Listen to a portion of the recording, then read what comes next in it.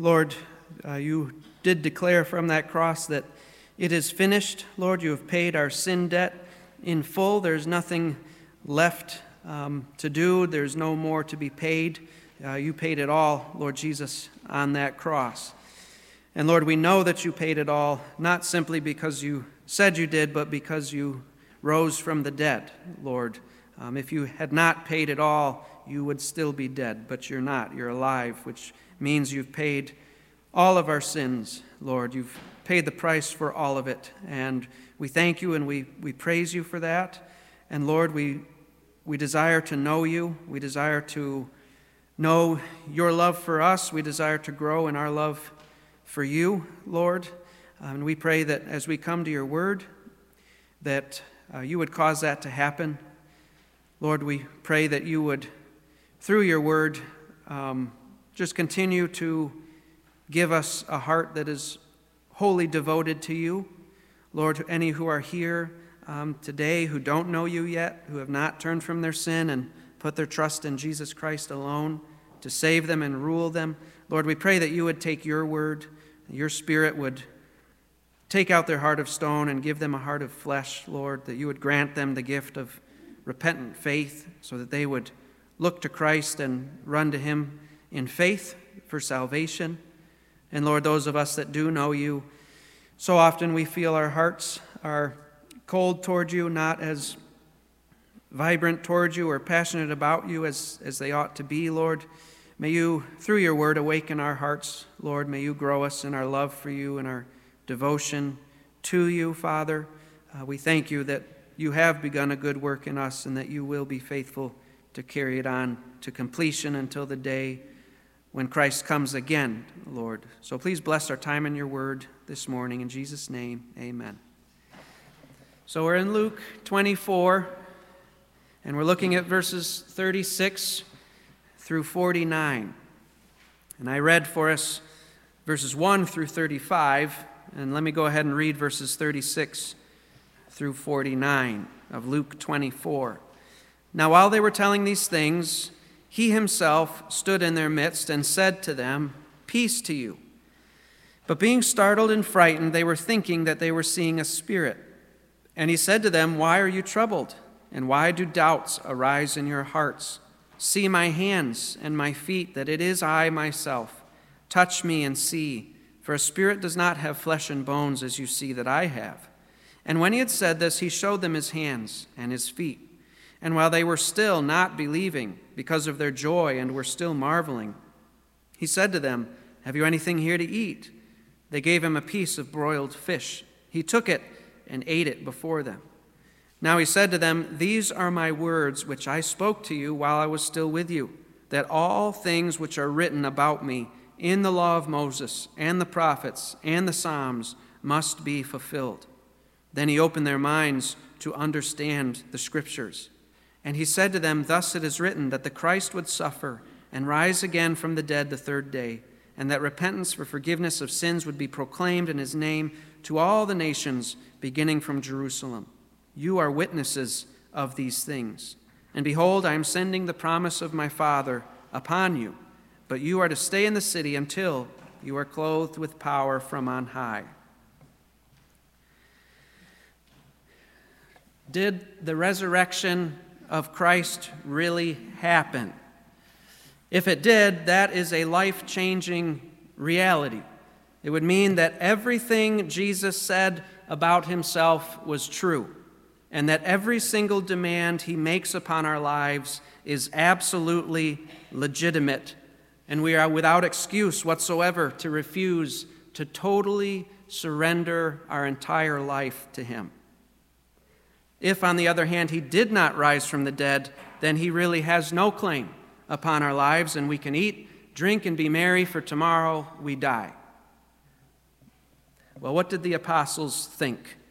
Did they believe that Jesus really did rise from the dead? Because if they did, then we would expect that their lives would have been radically changed because of that reality. And when we look at the lives of the apostles, that is, in fact, what we see. We can see the change that the resurrection made in their lives. If you would turn back to Mark, his gospel, chapter 14, starting in verse 27. There we see Jesus telling his disciples ahead of time that they would all abandon him. Mark 14, verse 27. Jesus said to them, "You will all fall away, because it is written, 'I will strike down the shepherd, and the sheep shall be scattered.' But after I have been raised, I will go ahead of you to Galilee." But Peter said to him, "Even though all may fall away, yet I will not." And Jesus said to him, "Truly, I say to you that today, this very night, before a rooster crows twice, you yourself will deny me 3 times." But Peter kept saying insistently, "If I have to die with you, I will not deny you." And they all were saying the same thing also. And of course, when Jesus told them that they would all fall away, they all denied it. They said, "No, we would rather die than leave you, abandon you." But look at what happens when we come to verse 50. Starting in verse 43 through 49, we see Jesus being betrayed. We see a big crowd of soldiers coming with swords and clubs to arrest Jesus. And what do the disciples do? Verse 50, "And they all left him and fled. And a young man was following him, wearing nothing but a linen sheet over his naked body, and they seized him, but he pulled free of the linen sheet and escaped naked." So that is the apostles before the resurrection. After Jesus' resurrection, we find a very different picture of the apostles, because now every single one of them is willing and actually does die for Jesus Christ, for the most part. I think John was the only apostle that died a natural death, but even he was exiled. For example, you don't have to turn here, but Acts chapter 12, verses 1 through 2, we see James executed with a sword for his faith in the risen Christ. He was the first of the apostles to be martyred. And in their letters, both Peter and Paul speak of impending martyrdom, and they are not shrinking away from it. And according to church tradition, Peter would be crucified upside down, and Paul would have his head cut off at the command of Emperor Nero. And when we come to the book of Revelation, we see the apostle John exiled on the island of Patmos because of his testimony for Jesus Christ. And church tradition claims that all the other apostles were martyred for their faith in various ways in the nations to whom they brought the gospel. Why this change? These apostles were so convinced that Jesus rose from the dead that to a man, each of them were willing to die violent deaths, whereas before they were not willing. So the first question we should ask is, what convinced them that Jesus had risen? Convinced them so thoroughly that they were willing to have their heads cut off, willing to be nailed to crosses? What convinced them? And the second question is, will that be enough to convince us today? And in Luke chapter 24, verses 36 to 49, we're going to see what convinced these men. And along the way, we will consider whether or not that should convince us. And so we're going to split this passage up into 2 sections. First, verses 36 to 43, we're going to see the penultimate proof. What does that mean? Penultimate, almost ultimate. Not ultimate, almost ultimate. And then verses 44 to 49, we're going to look at the ultimate proof. And again, the emphasis is on the ultimate proof. All right? So we're going to see the penultimate proof. It's a sensory proof. They received evidence through their senses, the apostles did. And again, the context for this passage is what I read for our scripture reading in verses 1 through 35. The 2 disciples who were on the road to Emmaus, they turned around and they've come back after their encounter with the risen Christ, and they're sharing what they saw. Now look at verse 36. It says, "Now while they were telling these things, he himself stood in their midst and said to them, "Peace to you." We get the sense here that Jesus did not knock on the door and wait for somebody to let him in. We get the sense that the disciples did not hear his footsteps as he approached, entered the house, and then came up into the room. He just appeared out of nowhere. And the parallel passage in John chapter 20, verse 19, says that the doors were shut for fear of the Jews. Jesus did not open any doors in order to gain entry to that room. And so even though Jesus had just pronounced his peace to these disciples, they're terrified, they're frightened, because they think that they are seeing a spirit or a ghost. That's what it says in verse 37. Being startled and frightened, they were thinking that they were seeing a spirit. Why might they think that? Well, first of all, Jesus had just died a couple days ago.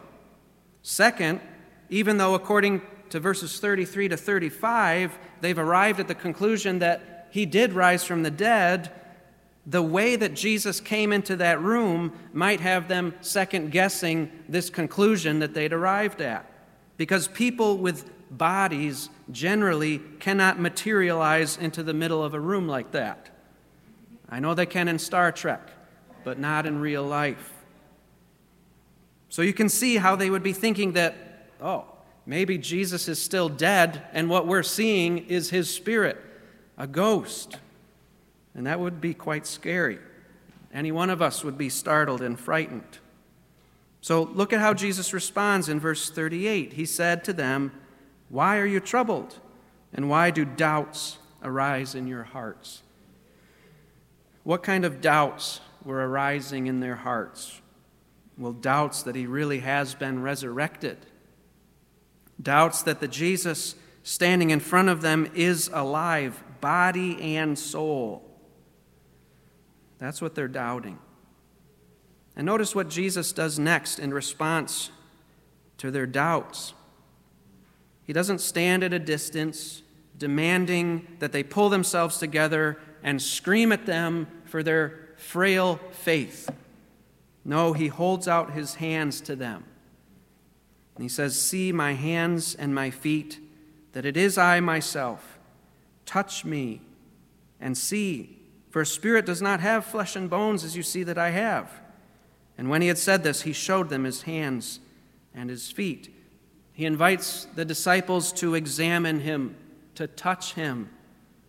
A week later, as recorded in John chapter 20, verse 27, Jesus would invite the one disciple who happened not to be there that day, Thomas. He invited Thomas to put his finger into the nail prints in his hands, and he invited him to stick his hand into the spear wound in his side. And he would say to Thomas, "Be not unbelieving, but believing." Jesus wanted these disciples to feel his skin and to feel the muscles and the bone beneath his skin so that they would be convinced that what they saw was not a ghost, not a spirit. He was alive, body and soul, back from the dead. Listen to what the Apostle John says in 1 John chapter 1 and verse 1. He says, "What was from the beginning, what we have heard, what we have seen with our eyes, what we beheld and touched with our hands concerning the word of life." They touched him. They handled him. And when they did that, their hands didn't pass through him like he was a ghost, like trying to catch the wind. No, they were able to lay hold of him. In Matthew's Gospel, chapter 28, verse 9, when the resurrected Jesus greeted the women as they were racing back from the tomb to share what they'd heard, what did they do? They fell and worshiped him, and they grabbed a hold of his feet. They were able to grasp his feet. And in John chapter 20, verse 17, Jesus told Mary Magdalene, "Stop what? Stop clinging to me." She was able to hold him. He was not a ghost, a disembodied spirit. Verse 41 says that, back in Luke 24, "And while they still were not believing, Because of their joy and were still marveling, he said to them, "Have you anything here to eat?" Despite being able to touch them, that doesn't seem to be quite enough for the disciples. They still cannot believe what they're seeing. They're not quite able to accept what their senses are telling them. This sensory proof that they have is not quite enough. So Jesus gives them another proof to show them that they're not dreaming, they're not hallucinating, they're not seeing a vision. This is real life. Verse 42. Well, first he asks, "Have you anything here to eat?" They gave him a piece of a broiled fish, and he took it and ate it before them. And when he ate it, the fish didn't plop onto the ground as he stuck it into his mouth. This is Jesus. He is alive. That's the first proof, the penultimate proof, the evidence that they were gathering through their senses. But Jesus didn't leave it at that. He didn't simply let them touch him, eat a meal with them, and then send them off to tell others what they saw. No, they needed a lot more than that. He sought to anchor their experience to the Scriptures. What Jesus is going to tell them in the next several verses is what would make their faith unshakable. Just seeing Jesus alive from the dead was not enough.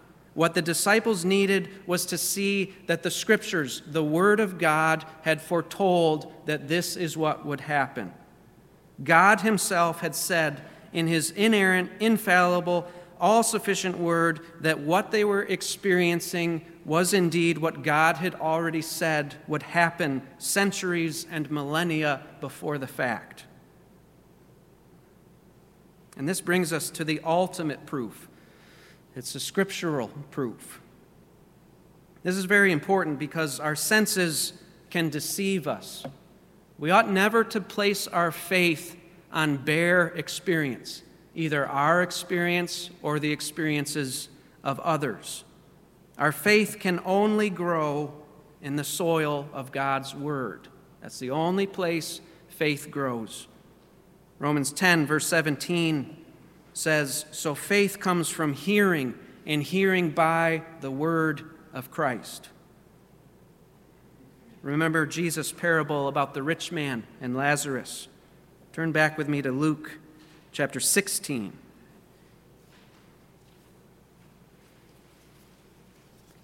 Luke 16. In that parable, Jesus talked about a rich man and a poor man. The poor man's name was Lazarus. And eventually, Lazarus, the poor man, whom the rich man did not seek to help, that poor man died and was carried away to Abraham's bosom, to paradise. And the rich man also died. But the rich man found himself burning in hell. And while he's there burning, he pleads with Abraham to send Lazarus back from the grave to his brothers so that his brothers will not suffer the same fate as he was suffering. Now look at chapter 16, starting in verse 29. Look at how Abraham responds to this request from the rich man. But Abraham said about his brothers, "They have Moses and the prophets. Let them hear them." But the rich man said, "No, Father Abraham, but if someone goes to them from the dead, they will repent." But he said to him, "If they do not listen to Moses and the prophets, they will not be persuaded, even if someone rises from the dead." Sensory proof is not enough. It wasn't going to be enough for the disciples to simply see the resurrected Jesus with their eyes, touch him with their own hands, or experience the joy of sharing a meal with him. They needed to know, beyond a shadow of a doubt, that the Word of God said that this was going to happen. Because at the end of the day, that is the only foundation that our faith can stand upon, the Word of God. So, verse 44 in Luke 24. "Now he said to them, "These are my words, which I spoke to you while I was still with you, that all things which are written about me in the law of Moses and the prophets and the Psalms must be fulfilled." Jesus here refers to the entire Old Testament, which was divided up into three sections: the law, the prophets, and the writings, which included Psalms. And during Jesus' ministry, this is what he had repeatedly told the disciples. He had repeatedly told them that he was going to suffer and die and then rise again in accordance with the Scriptures. For example, back in Luke 22 and verse 37,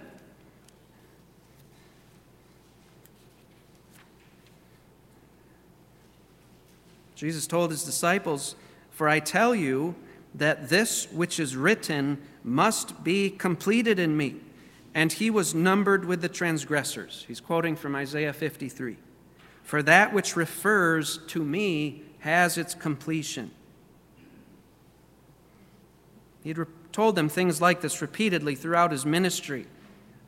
Why? Because the disciples needed to understand that the resurrected Messiah was not some newfangled idea. It was not some new religion that they then had to go and sell people.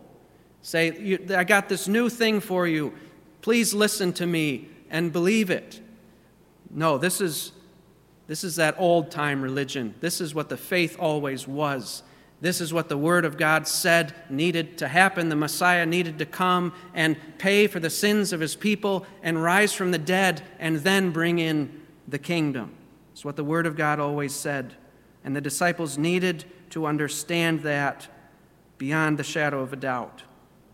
They needed to understand that the resurrected Messiah is the Messiah that the Word of God had promised all along. And verses 45 through 47 tell us how he proceeded to give them that understanding, to remove those doubts. Verse 45, "Then he opened their minds to understand the Scriptures." Jesus enabled his disciples to understand what the Scriptures said. How did he do that? Well, surely this involved him supernaturally opening their minds to understand what the Spirit of God wrote in the Word of God. And we all need that, because apart from the Spirit of God illuminating our hearts to understand what his Word is saying, it's like God is speaking to a brick wall. We don't get it. We don't understand. We cannot wrap our arms around it. It's only when the Holy Spirit opens our minds and enables us to see what was right in front of us the whole time. Surely that is what the Lord is doing here. But it also appears that this opening of their minds also involved him teaching the Scriptures to them. Verse 46 seems to indicate that to us when it says, "And he said to them, 'Thus it is written.'" Him opening their minds to understand involved going over those very things that had been written. And in fact, we saw this process earlier in the chapter when Jesus encountered the two disciples on the road to Emmaus. Verses 25 to 27. Remember what happened there. He said to them, "O foolish ones, and slow of heart to believe in all that the prophets had spoken. Was it not necessary for the Christ to suffer these things and to enter into his glory?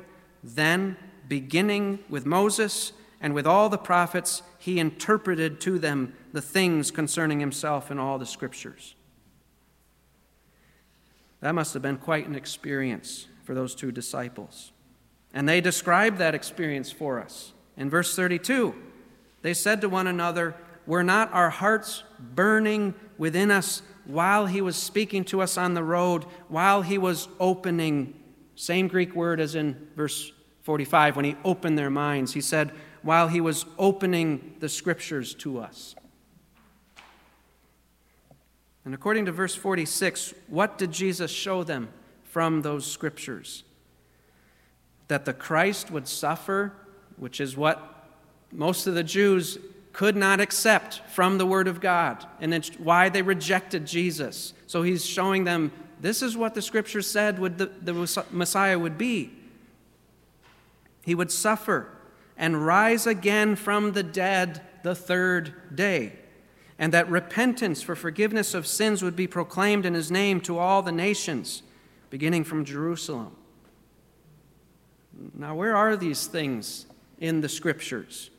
Well, there are many scriptures we could go to in order to demonstrate this, but I only have time to give you a few references for each of the items that Jesus lists here. I invite you to write them down and look them up later, and come see me if you want more, because there's much more. Where does the Old Testament talk about the fact that Messiah would suffer? Well, Psalm 22, verses 1 through 18, describes in detail what Jesus, as the Son of David, the Messiah, suffered in going to the cross. Isaiah 53, verses 1 through 9 says that Messiah, the servant of the Lord, would suffer and die for the sins of his people. And regarding the Messiah's resurrection, that same chapter in Isaiah, chapter 53, verses 10 through 12, says that though this Messiah would die, yet he would see his offspring. He would prolong his days. A dead man doesn't have any days to prolong. And he would be rewarded greatly by God. Things that this Messiah would only be able to enjoy if, in fact, he rose from the dead. In Psalm 16 and verse 10, David foretold that God would not allow his Holy One to undergo decay. And we know he's speaking of the Messiah because David is dead and rotting in a tomb somewhere, but not the Messiah. Turn with me, if you would, to Hosea. That's right after Daniel, which is right after Ezekiel. Hosea chapter 6.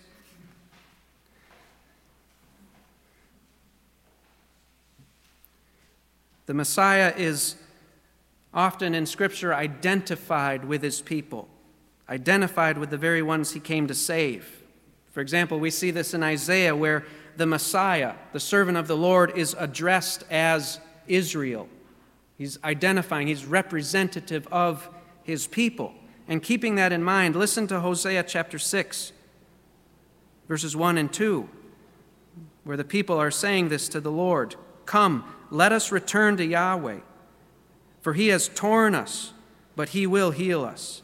He has struck us, but he will bandage us. He will make us alive after 2 days. He will raise us up on the third day that we may live before him. When Jesus rose on the third day, he raised his people up along with him. He redeemed them from sin and death. What about proclaiming repentance for the forgiveness of sins to all nations? Not just Judah and Israel, but to all nations.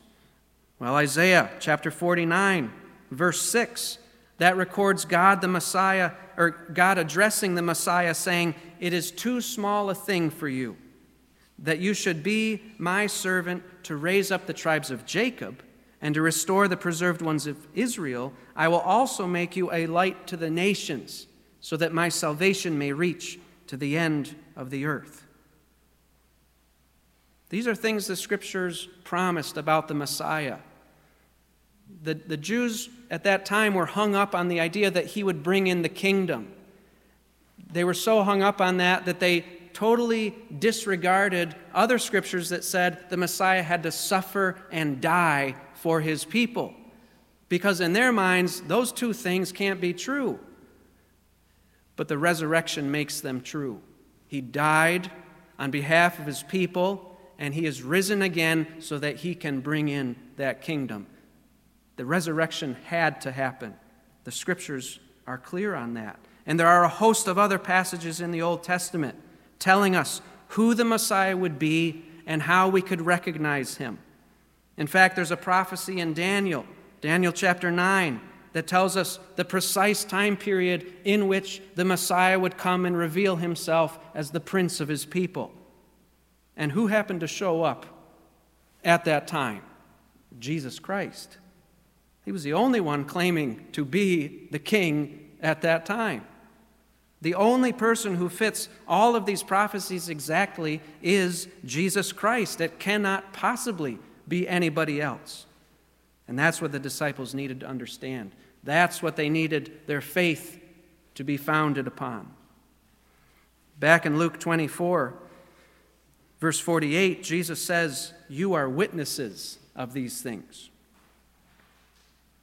Witnesses not simply of Jesus rising from the dead, but witnesses that Jesus rose from the dead in fulfillment of all that the Scriptures say about the Messiah.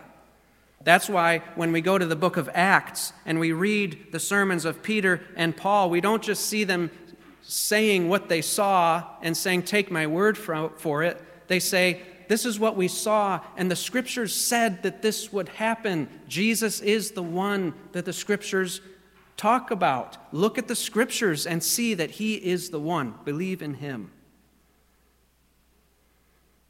And then verse 49, "Behold, I am sending the promise of my Father upon you, but you are to stay in the city until you are clothed with power from on high." So Jesus has equipped His disciples with the truth, and He says He's going to send the Holy Spirit to empower them to wield that truth as His witnesses. They say that seeing is believing, but that's just not true. The disciples saw Jesus alive with their own eyes. They touched Him with their own hands. They shared meals with Him. And we often long to have been there that day. We think, "Oh, if only I was there, if only I could have seen Him, if only I could have touched Him, then all of my doubts would be answered, and I wouldn't doubt anymore." But that's not true. The disciples saw Him, they touched Him, they ate with Him, and they still doubted. In fact, in Matthew's Gospel, chapter 28, what does it say there? Matthew 28, verse 16, "But the 11 disciples proceeded to Galilee, to the mountain which Jesus had designated, and when they saw Him, they worshipped Him, but some doubted." Seeing is not enough. If you are relying on what you can see with your eyes and what you can feel with your hands to convince you, you will never be convinced. You can go to all the apologetic arguments, and you should. That's good. But that will never be enough to get you to cross the line from unbelief into belief. Abraham said to the rich man, "They have Moses and the prophets. Let them hear them." You know you cannot always trust what you perceive with your senses, but there is something that you can trust, that you don't need to question. You can trust the Word of God, the Bible. The Bible was written by the one true God who cannot lie. And He told us beforehand, centuries, millennia, of who this Messiah would be, when He would come, what He would do when He did come. And the New Testament tells us who that person is who did what the Scriptures said He would do. Points Him out for us, clear as day. Listen to what Peter, an eyewitness to the resurrection, says in 2 Peter chapter 1. 2 Peter chapter 1.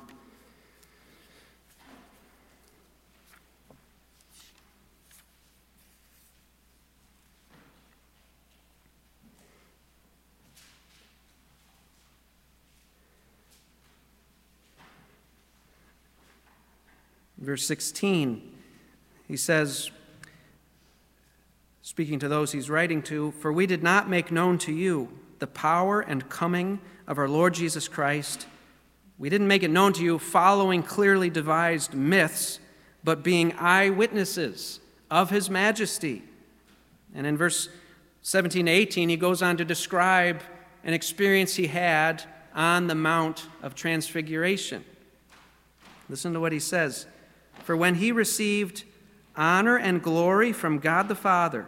Such an utterance as this was made to him by the majestic glory. This is my beloved Son, with whom I am well pleased. And we ourselves heard this utterance made from heaven when we were with him on the holy mountain. Peter saw the blinding glory of Jesus. He heard the booming voice of God speaking from heaven. But look at what he says in verse 19. He says, "And we have as more sure the prophetic word, to which you do well to pay attention as to a lamp shining in a dark place, until the day dawns and the morning star arises in your hearts." There was something more sure than Peter's experience on that mountain, and it was the Word of God. There's something more sure than our experiences, and that something is the Word of God. And if you're here this morning and you are unable to accept that Jesus is who he says he is, you need to go to this book. You need to read this book. And you need to ask God to open the Scriptures to you. You need him. Otherwise, you're not going to understand anything that you read here. You're not going to connect the dots. You're not going to see Jesus. So ask God to open the Scriptures to you. Ask for help from believers who know this book and who can walk you through this book and can point you to where your questions can be answered. And when you have seen, by God's grace, when you have seen that Jesus is who he said he is, then look at what he did on the cross to take the place of sinners, to pay the death penalty for them. Look at how he rose from the dead, just as the Scriptures said he would, and believe that he did that. Turn from your sins. Put your trust in him alone to save you. And when you do that, he will forgive you, and he will give eternal life to you. And he's able to do that because he is the one true God incarnate. He is the resurrection and the life. When Thomas felt and saw Jesus, he exclaimed, "My Lord and my God." And in response, Jesus said to him, "Because you have seen me, have you believed? Blessed are those who did not see and yet believed." We have all the proof we need, the ultimate scriptural proof in the Scriptures. Let's pray.